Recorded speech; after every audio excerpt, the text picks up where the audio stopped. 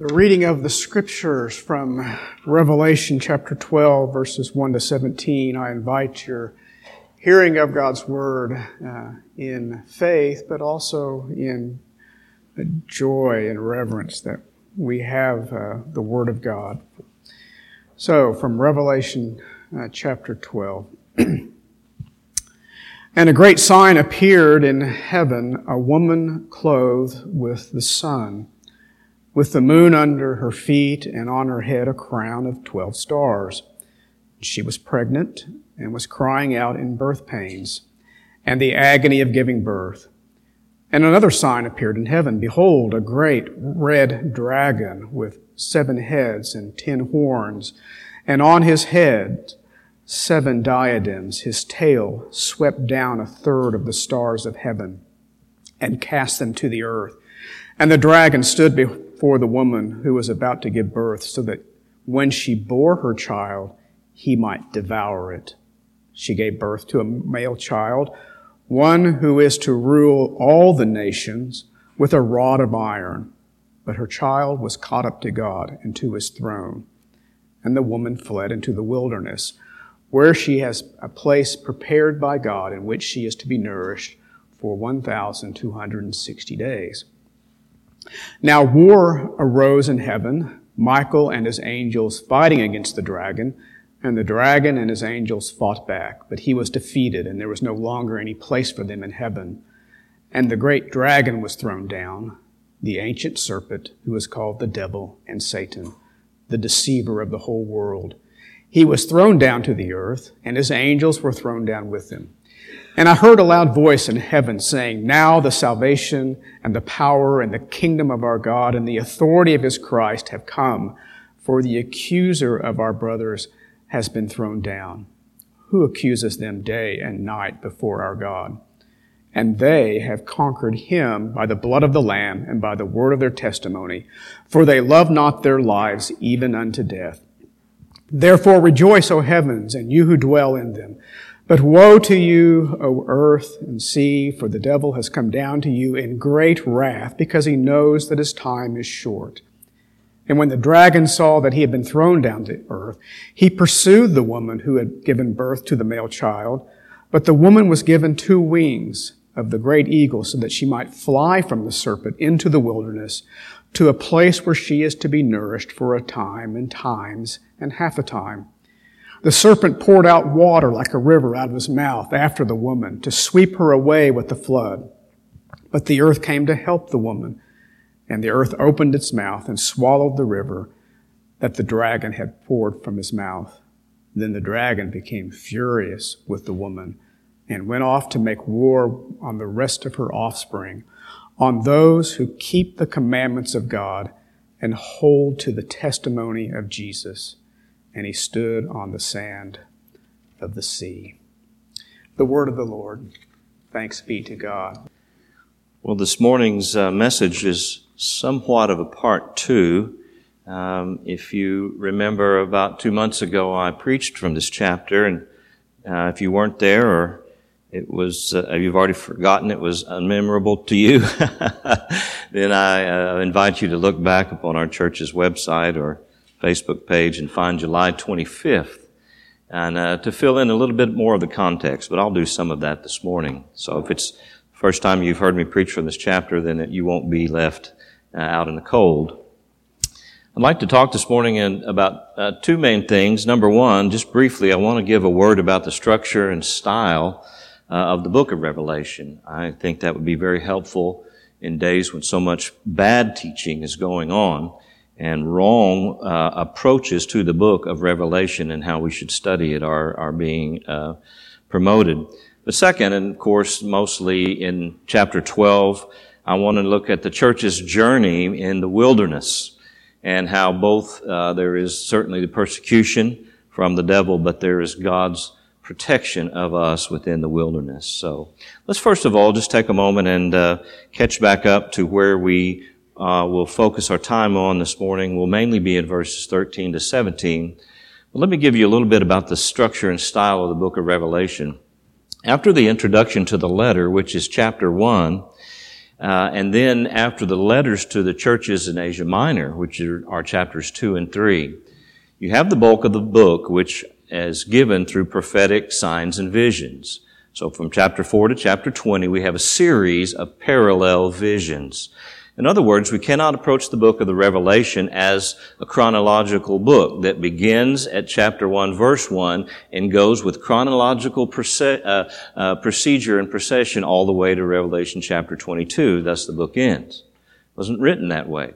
It was written with definite parallel visions, meaning there's a series of visions that are introduced in one part of the book and then will be gone over again, maybe with different light or different details in another part of the book. And each of these parallel visions, I believe there to be 7. There's always room to understand them slightly differently, but each of these visions culminate very happily for me when I'm trying to see where they all begin and end. They all culminate with a vision or a picture, a representation of the second coming of Christ in judgment and in glory. So the easiest way for my simple mind to discern in chapters 4 to 20 where these parallel visions begin and end is to begin with finding the places where the return of Christ is pictured for us and where the judgment is definitely spoken of. And then you know that right after that, a new parallel vision would begin. Now, we're not going to take the time this morning, but I will say that the return of Christ is designated for us 7 times in the book of Revelation. Chapter 7 at the end, chapter 11, chapter 14, chapter 16, twice in chapter 19, and once in chapter 20. So there are the terminus points where the return of Christ, the judgment of all, and the finality, the fullness of the kingdom will have come. And so anything after that would be the new age, right? The age that is to come. So chapter 4 begins the first vision and ends in chapter 7, and then you can go and find it in that way. I think it's very helpful to mark the references in that way. Now, it's important, very important for us to recognize that the content of the visions described in chapters 4 to 20 of Revelation represent the time that we are living in now. Yes, they project forward to the return of Christ, which has not certainly happened.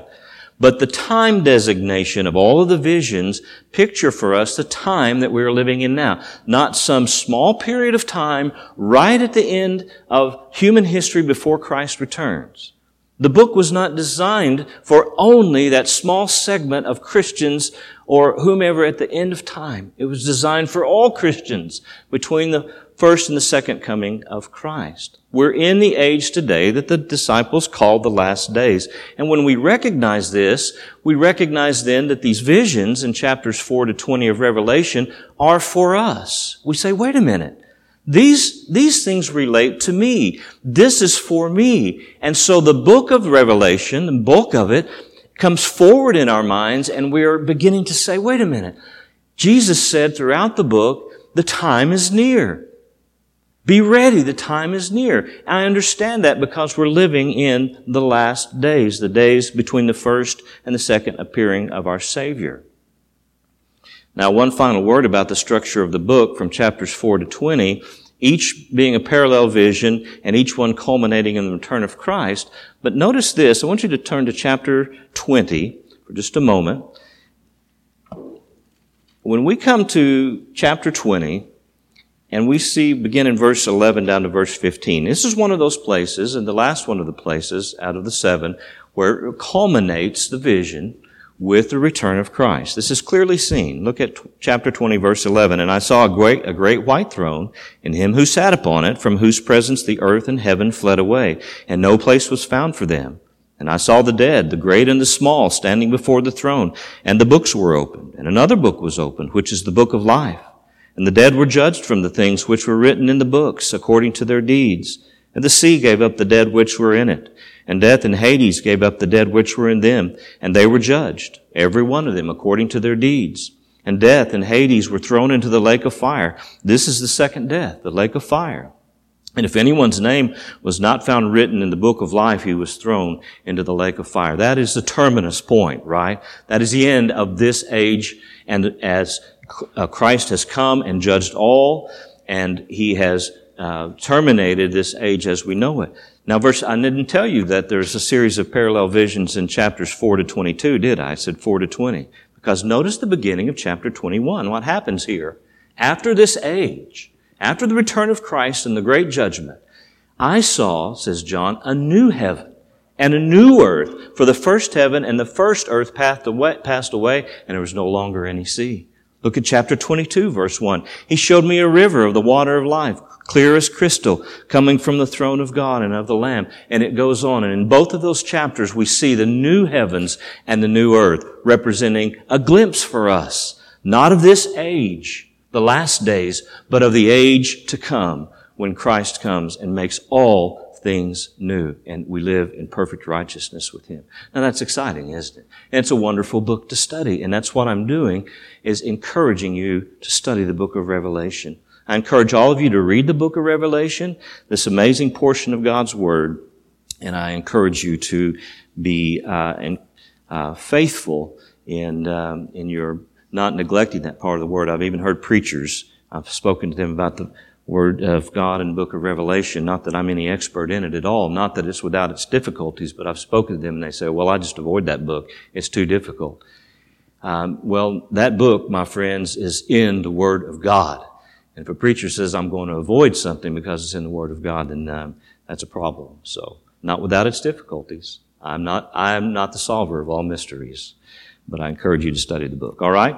With that briefly done, second, we want to look in chapter 12 of the book of Revelation at the journey of the church into the wilderness. There's a couple of parts to what I want to say this morning and encouraging you from the Word of God. Number one, in the wilderness, it is a desolate and dangerous place. And so the first thing we're going to look at are Satan attacking the church in the wilderness. Certainly we have in the 12th chapter of the book of Revelation. But more importantly, second, we're going to look at God's protection of the church and provision for the church while they are in the wilderness. And this is where we take our encouragement from. If, again, you weren't part of the first time that I preached here, let me give you briefly the outline of the 12th chapter of the book of Revelation. Verses 1 to 6 introduce the vision, and we see the main characters in that vision. Verses 7 to 12 explain the vision, or interpret it, we might say. And in verses 13 to 17, intensify the vision. So we see parallelism even within chapter 12, because there is progression in all of these visions, but sometimes the writer is going along and he thinks to himself, as the Spirit was leading him, let's back up now and let's go over this same ground that we introduced to the first few verses, but let's go over it with more detail.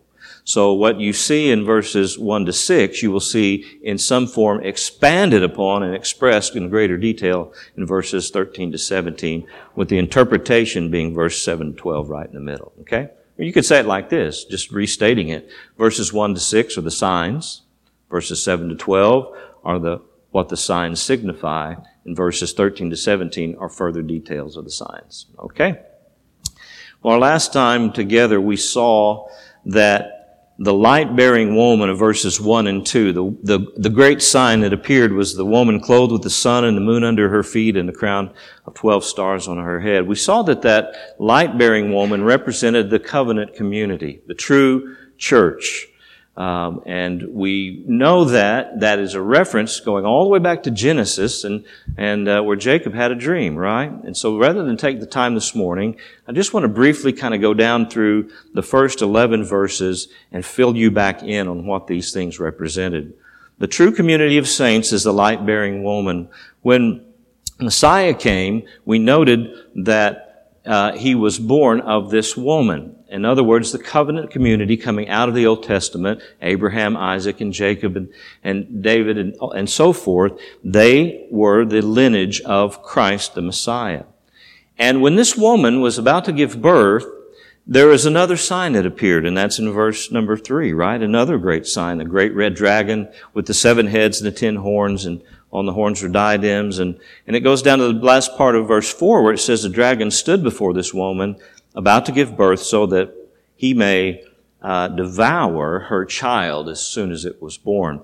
We recognize the great red dragon to be none other than Satan. It's told to us, and we looked at that last time in the interpretive part of the vision, that ancient serpent in Eden who tempted our first parents and caused them to go astray. And he's trying to devour this child, which is Christ, as we have seen in the text before, as soon as it was born. And we know it's very well documented in the Gospels, Satan's attempts both before and after the birth of Christ to destroy the Messiah. But he is ultimately unsuccessful.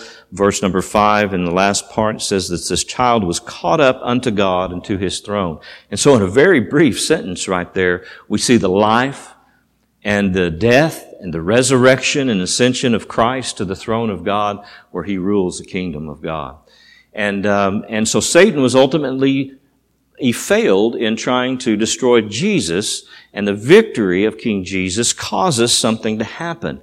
And that reaction to the enthronement of Christ is found in verses 7 and following. But we'll look at the hymn in verses 9 and 10 that began to be sung in heaven, and it says, the great dragon was thrown down. The serpent of old, who is called the devil and Satan, who deceives the whole world, he was thrown down to the earth, and his angels were thrown down with him. Now the hymn begins, the praise in heaven. And I heard a loud voice in heaven saying, now, what has happened? King Jesus has been enthroned in the heavens, taking his seat at the right hand of the Father on high. And they're singing, now the salvation and the power and the kingdom of our God and the authority of his Christ have come. How do you know? What was the reaction in heaven? For the accuser of our brethren has been thrown down, who accuses them before our God day and night. What happened was the devil lost his before given privilege of accusing the brethren before our God day and night. He no longer has a basis for accusing us. Because before he said, Ron's a sinner, and he was right. Before he says, Ron is worthy of the judgment of God, and he was right about that so far. Before he said, Ron has no place in heaven, and he would say that about all of God's chosen. But when Christ paid for our sins, when the blood was shed upon the cross, and when he was buried and when he rose again with victory over the grave, he rose up to heaven and he said to the devil, you have no basis any longer of accusing my chosen people. He undercut the legs of all the accusations of the devil against us, and having no more basis because Christ has paid fully for our sins and placed us in a position of righteousness and holiness before him, the devil has no more place of accusing us. And he threw him down. And he threw down his angels with him. The war between the angels of God and the angels of the devil was fought and won by Christ's victory. And that's where we are as we come now to verses 11 and 12, which are kind of transitory.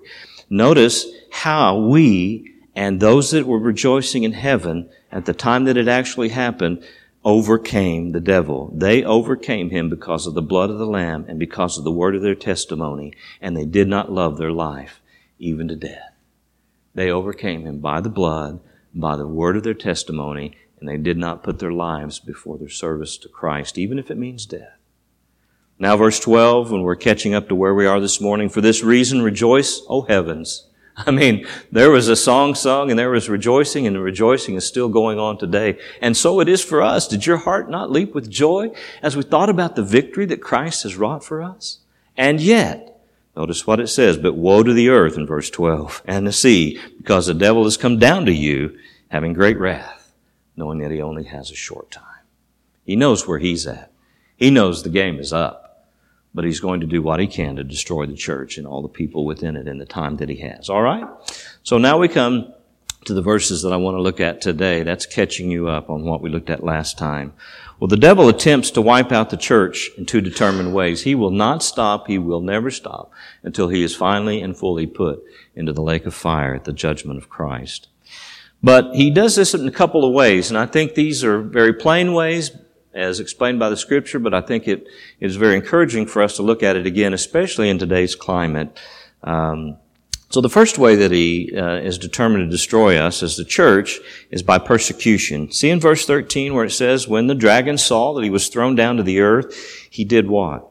Persecuted the woman who gave birth to the male child. Again, the woman represents the Old Covenant community up until the time of Messiah, and it certainly represents the joining of Jew and Gentile. In the new community of saints, we are called Jews according to the New Testament definition, and we are the covenant community of Christ, including all who have been faithfully called and served Christ throughout all time.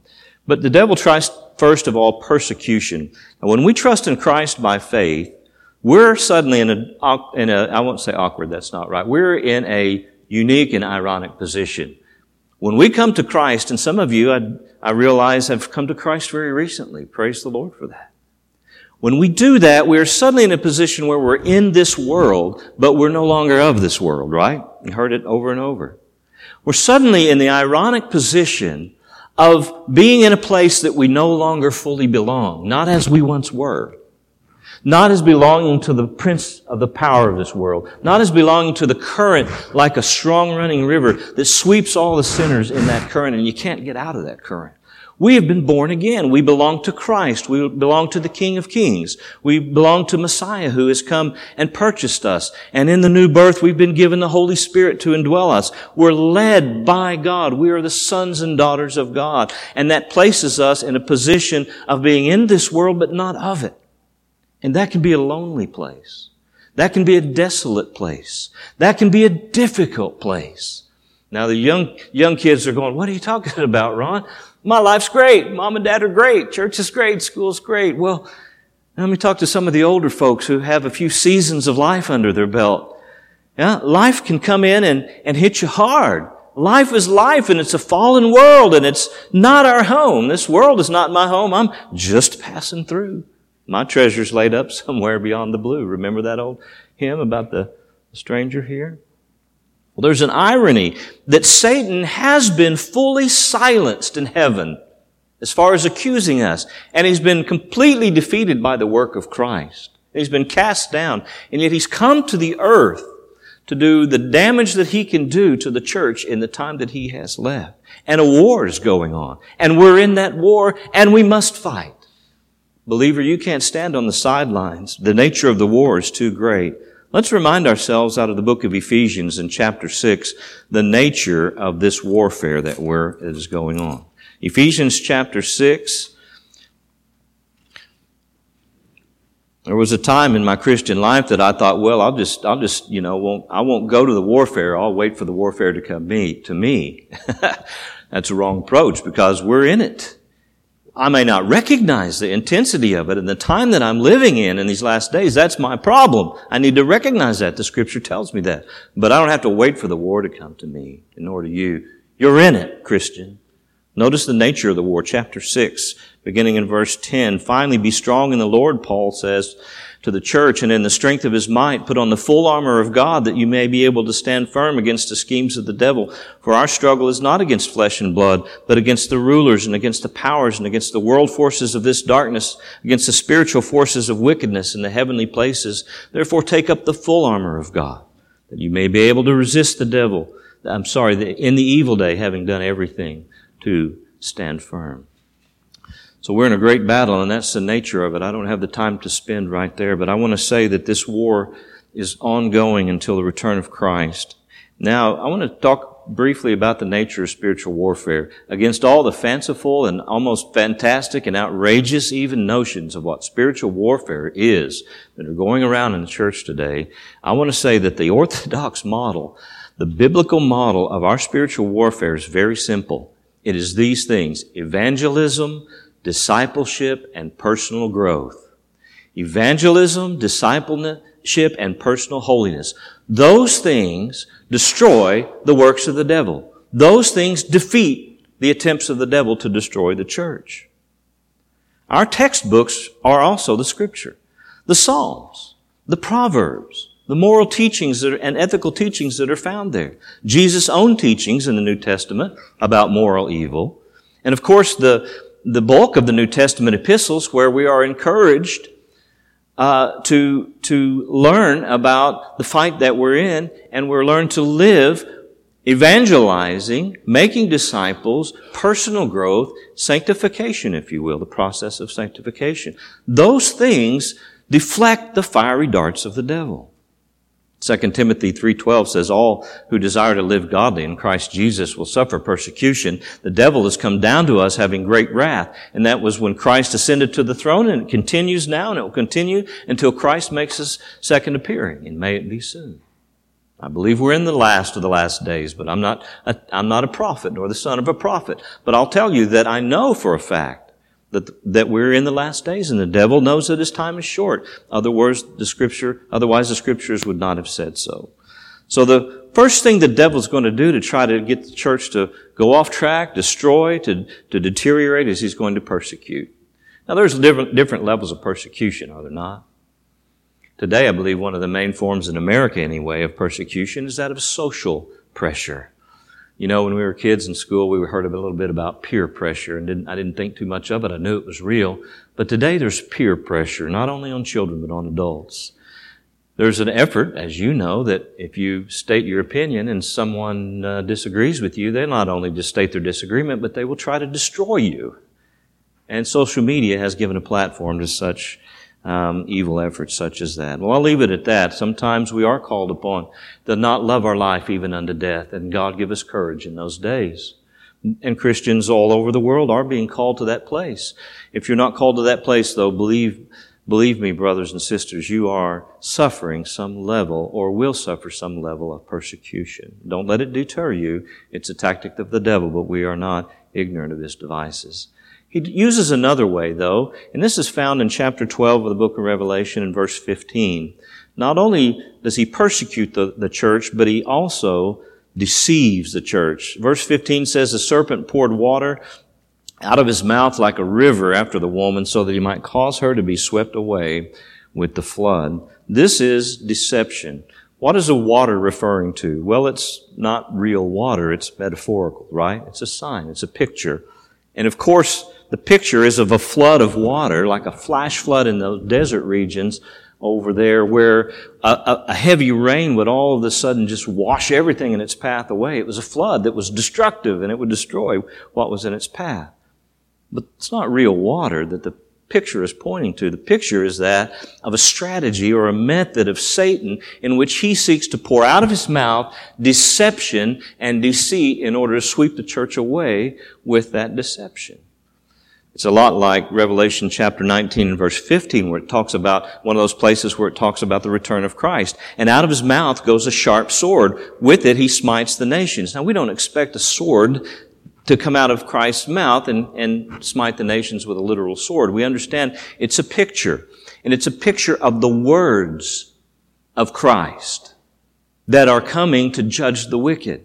Jesus said, there is someone that judges in the last day, the word that I've spoken to you.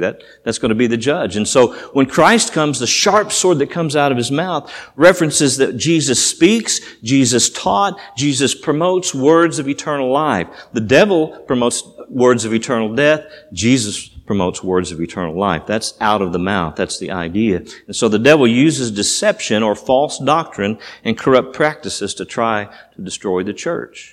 Let me ask you, do you think he's been successful in that method? Yes, is the answer to that question. Now, this is not a new problem.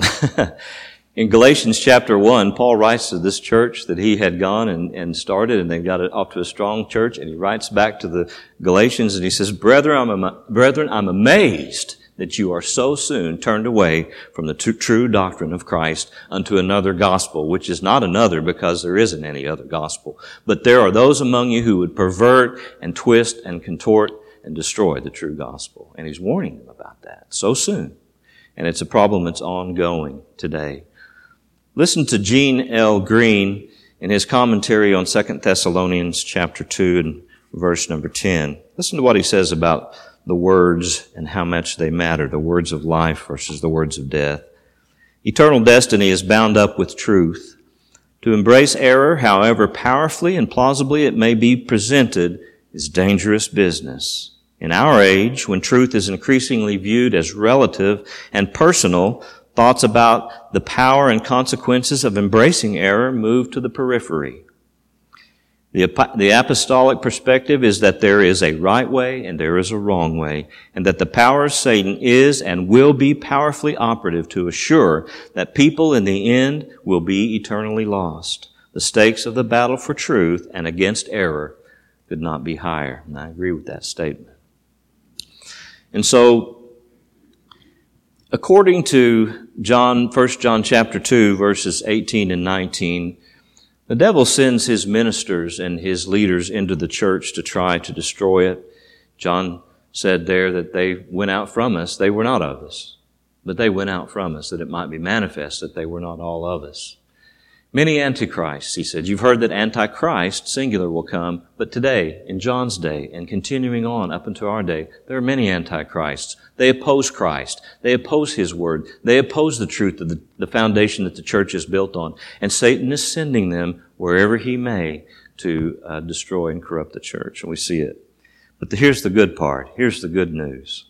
And this is the second part, and that is that while we are in the wilderness and while we are persecuted and attacked by the devil like a flood of water, God protects and provides for the church. In chapter 12, verse 6, it introduces something that is very ironic. The woman fled into the wilderness. And in verse 14 again, 2 great wings of an eagle were given to the woman that she might fly into the wilderness, to her place. Into the wilderness. We're in a wilderness. Like I said, this world is not our home. The wilderness is a dry, desolate, foreboding, unforgiving, no water, no food, lifeless place. And yet it is the place that God has provided for His church to be. It is the place that God has made for us. It is her place, meaning the church. Because God is in charge. Because God is sovereignly overruling. Because God protects and provides for us in the midst of the wilderness. Notice verse number 6. It says not only it's a place, the wilderness is a place prepared by God, but it's a place where she might be nourished for 1,260 days. Again, verse 14. Into the wilderness is her place where she is nourished for a time, times, and half a time from the presence of the serpent. Remember in our first time together looking at Revelation chapter 12, we said that that's not just a 3.5-year period, but that's mentioned, those terms and other terms for that period of time are mentioned multiple times throughout all of the parallel visions in Revelation. They all refer to the same thing, the same period of time, the time between the first and the second comings of Christ. Not just a little period of time at the end of history. It's not the way the book was written. It's not the way we get the benefit of the book. But God protects us here and now, and He does it in a couple of ways. By protecting us and by preparing a place for us in the midst of the wilderness. Just as Israel of old. And that's the picture, isn't it? That's what it's hearkening us back to Deuteronomy and to Exodus, where God brought His people out of Egypt, which is a picture of the world. And He took them not immediately to Canaan, which was the promised land, but where did they journey? Where did they wander? In the desolate places. And yes, they sinned and they rebelled against God and they were judged there and it extended their time of stay. But the picture that John draws, and for our minds to see in Revelation, is that we, like the Israelites of old, have been drawn out of the Egypt of this world. We've been drawn out of sin and we've been drawn out of the land of destruction. God has placed our feet on the path of righteousness and we're moving toward that great celestial city. But we don't immediately get there, do we? It's there and it's ours and it's promised and it's sure. But we're, in the meantime, in the wilderness. It's a difficult place to be. But it's a place where God has prepared for us. Like He did with Israel of old. Yes, they were in the wilderness, but what did He do when they cried out for water? He brought water out of a rock. What did He do when they cried out for food in the wilderness? He brought the manna from heaven to provide for them. And over and day after day, for so many people, God proved Himself more than capable and more than gracious as He provided for them.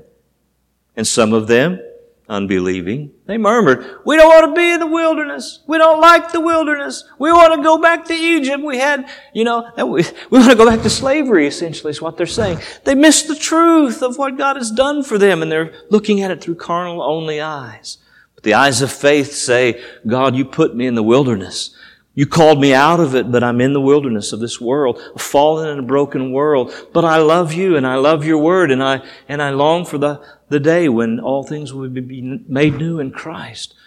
You provide for me here. Unexpectedly, that's the picture. Water out of a rock in the wilderness. Quail from heaven, manna from heaven, unexpected blessings of God."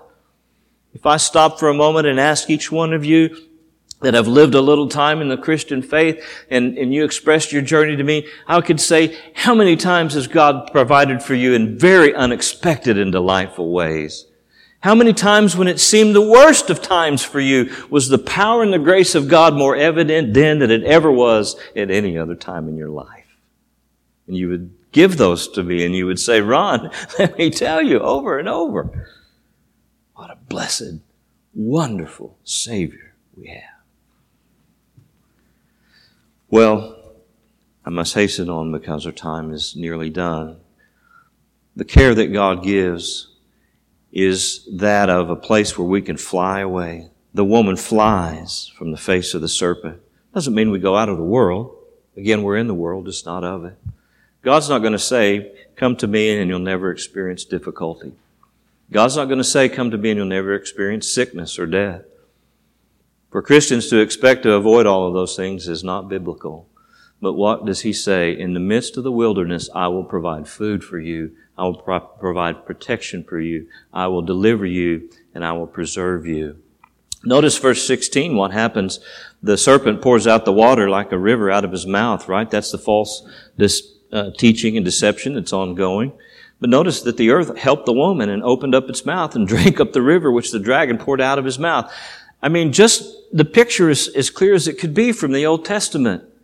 When we had the families of the men who rebelled, and Korah and Dothan and Abiram, I believe it was, who rebelled against God and His Word in the desert, the earth opened up its mouth and swallowed them alive.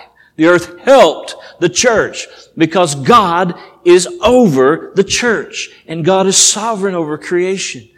And so when it looks terrible, like the church might fall off forever into error or fall off forever into false teaching or yield ground to false disciples, God will sovereignly oversee it so that the earth will help the woman by opening up its mouth and in judgment swallowing up those false teachers in whatever way and in whatever time God so chooses. God's spiritual presence. We talk a lot about it in this church, don't we? Especially in time when we're about to receive the Lord's Supper. We fly away. Where do we fly away to? Your body's still where it always was. It's not a designation with GPS coordinates, is it? We fly away to our place of protection, and that is the presence of God, His spiritual presence by His Word and by His Spirit. We have the Word of God inscripturated, and we flee to the presence of God through the Word of God. We flee to the presence of God by the indwelling of His Holy Spirit.